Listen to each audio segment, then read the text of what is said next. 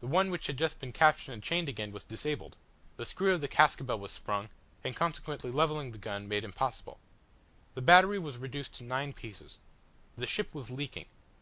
It was necessary to repair the damages at once, and to work the pumps. The gun deck, now that one could look over it, was frightful to behold. The inside of an infuriated elephant's cage would not be more completely demolished. However great might be the necessity of escaping observation, the necessity of immediate safety was still more imperative to the corvette. They had been obliged to light up the deck with lanterns hung here and there on the sides. However, all the while this tragic play was going on, the crew were absorbed by a question of life and death, and they were wholly ignorant of what was taking place outside the vessel. The fog had grown thicker, the weather had changed, the wind had worked its pleasure with the ship. They were out of their course, with Jersey and Guernsey close at hand, further to the south than they ought to have been, and in the midst of a heavy sea. Great billows kissed the gaping winds of the vessel, kisses full of danger. The rocking of the sea threatened destruction. The breeze had become a gale, a squall, a tempest perhaps was brewing. It was impossible to see 4 waves ahead. While the crew were hastily repairing the damages to the gun deck, stopping the leaks, and putting in place the guns which had been uninjured in the disaster, the old passenger had gone on deck again. He stood with his back against the mainmast. He had not noticed a proceeding which had taken place on the vessel. The Chevalier de la Vieuville had drawn up the marines in line on both sides of the mainmast, and at the sound of the boatswain's whistle the sailors formed in line, standing on the yards. The Count de Boisberthelot approached the passenger. Behind the captain walked a man, haggard, out of breath, his dress disordered, but still with a look of satisfaction on his face. It was the gunner who had just shown himself so skilful in subduing monsters, and who had gained the mastery over the cannon.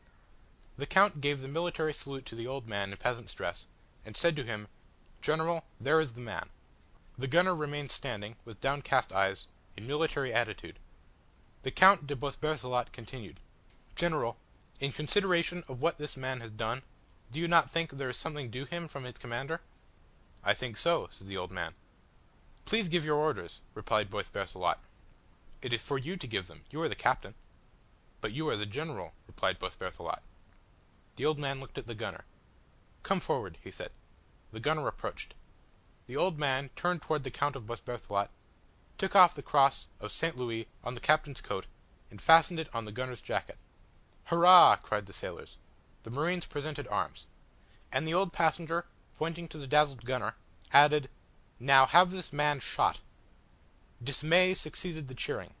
Then in the midst of the deathlike stillness the old man raised his voice and said, "Carelessness has compromised this vessel.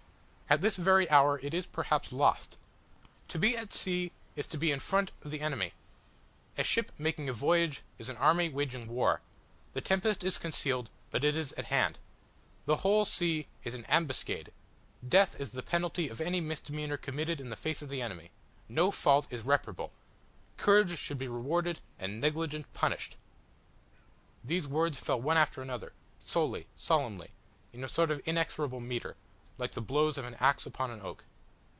And the man, looking at the soldiers, added, "Let it be done." The man on whose jacket hung the shining cross of St. Louis bowed his head. At a signal from Count de Boisberthelot, 2 sailors went below and came back bringing the hammock shroud. The chaplain, who since they sailed had been at prayer in the officers' quarters, accompanied the 2 sailors. A sergeant detached 12 marines from the line and arranged them in 2 files, 6 by 6. The gunner, without uttering a word, placed himself between the 2 files. The chaplain, crucifix in hand, advanced and stood beside him. "March," said the sergeant. The platoon marched with slow steps toward the bow of the vessel. The 2 sailors, carrying the shroud, followed. A gloomy silence fell over the vessel. A hurricane howled in the distance. A few moments later, a light flashed, a report sounded through the darkness, then all was still, and the sound of a body falling into the sea was heard. The old passenger, still leaning against the mainmast, had crossed his arms, and was buried in thought. Boisberthelot pointed to him with the forefinger of his left hand, and said to La Vieuville in a low voice, "La Vendée has a head."